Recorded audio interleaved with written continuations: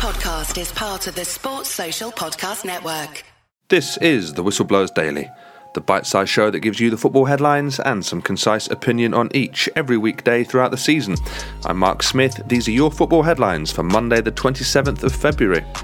Man United have won the first piece of silverware of the season, beating Newcastle 2-0 in the Carabao Cup final at Wembley. 2 first-half goals and a 6-minute spell from Casemiro and Marcus Rashford took the game away from the Magpies, who struggled to make many clear-cut chances throughout the game. For Man United, it's their first trophy in nearly 6 years. Chelsea manager Graham Potter is under huge pressure after a lifeless 2-0 loss away at rivals Tottenham yesterday. Oliver Skipp and Harry Kane scored the goals, but it was Potter's side's lack of attacking quality or leadership which really stole the show. Chelsea have won just twice in their last 15 games in all competitions and have scored the fewest number of goals among the Premier League teams since November. They're currently 10th, 14 points adrift of top 4 place. Spurs, meanwhile, are in 4th place, 4 points clear of Newcastle, having played 2 games more. Those are your headlines. OK then, let's start with United beating Newcastle at Wembley. A much more straightforward game than I think a lot of people would have expected. Let's talk to Sam Pilger. He's a Man United fan and football writer. After 6 long years, Manchester United have finally won a trophy. It's the League Cup, the least prestigious of the 4 trophies on offer to them at the start of the season, but it is a trophy.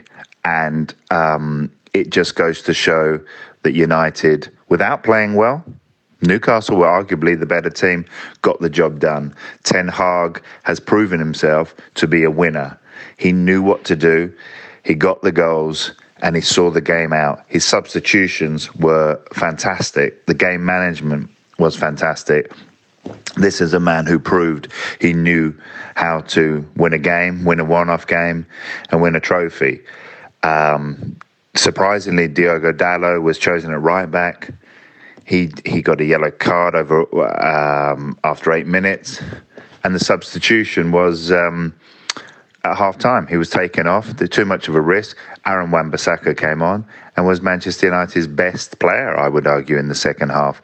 He was very, very unlucky not to start Wan-Bissaka, and I think he's almost a symbol of what Ten Hag has done, because Wan-Bissaka was, for all intents and purposes, on the for sale list. United wanted to loan him, sell him in January. Dalot comes back from the World Cup with an injury, and Wan-Bissaka has been absolutely exceptional. Ten Hag shows his golden touch to bring a player who's heading out the door, who'd played 4 minutes before December in the Premier League. And he's a match winner because he's shut down the left-hand side of Newcastle's attack, and with Saint Maximin, and ushered United to the victory. But I think beyond that, the bringing on McTominay and Sabitzer, you thought possibly that was a bit too early, and a bit too defensive. Would it invite Newcastle onto them? But no, it saw the game out. United shored up the midfield and looked more solid from that point. But in terms of possession, Newcastle had more of it for large parts of the game. But United saw it out. I think you saw today in terms of Martinez, Casemiro, Varane. United have characters, they have winners, and they got the job done again. And what was nice to see from a United fan's perspective was that this is Casemiro, who's won the Champions League 5 times. This is Martinez and Varane, who have both won the World Cup. They were absolutely ecstatic to win this trophy. And there's 3 more on offer for United. A league title is probably asking a bit too much, but United are still on the edges of the title race. FA Cup on Wednesday. I'm sure there'll be quite a bit of rotation. West Ham is difficult. And then Real Betis in the Europa League. So there's lots to look forward to. But whatever happens, I think if United could finish Ten Hag's first season as a winner of a trophy, which they've done already with the League Cup, and a place in the top 4 and the Champions League next season, that will be a huge success. So a good day for United. That was football writer and Man United fan Sam Pilger with his thoughts on that game and where things go from here.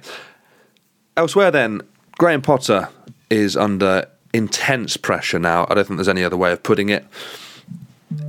I do have some sympathy with him to a certain extent. I think he has been dealt a strange hand in that he's got an owner who, up to recently, was trying to run everything behind the scenes, signing players and being a football director as well as owning the club. And I don't think it's Potter's fault necessarily that he's been lumped with all these players and yet still not really got a striker. But he has to be doing better than he currently is with this group. There are some very, very good players in that squad. You look at the side yesterday that started against Tottenham, some real wonderful talent in there. I don't think there's many leaders in the side, and particularly when Thiago Silva went off, it felt like there was no one who was really going to rally the troops. A very passive group, I think they've got there. And I suppose you look at the comparison with Man United, who had a great Sunday, and the players that they've brought in, who are real leaders. Varane was the summer before last. Martinez, Casemiro, leaders that can change a team very quickly. So I don't think Chelsea are necessarily a long way off. I think they're a couple of signings off. But Graham Potter, the problem he's got now is he seems like a bit of a defeated character. Big games coming up. They've got Borussia Dortmund in the Champions League.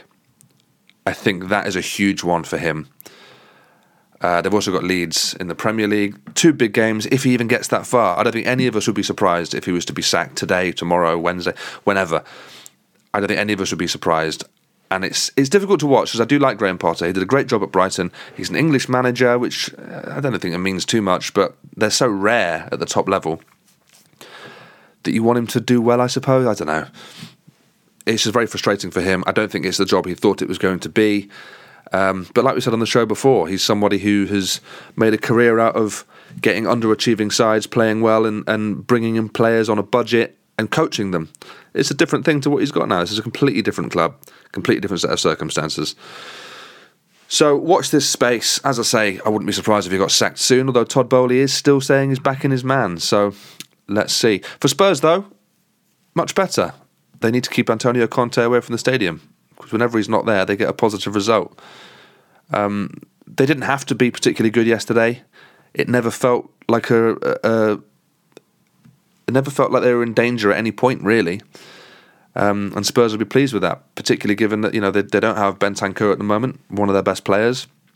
He's not there for the rest of the season. So the likes of Skip and Sarr, to a certain extent, have to step up.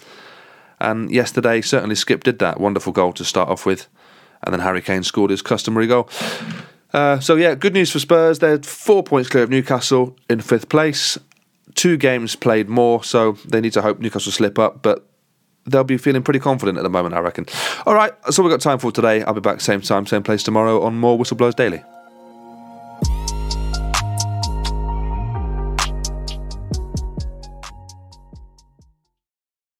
Sports Social Podcast Network.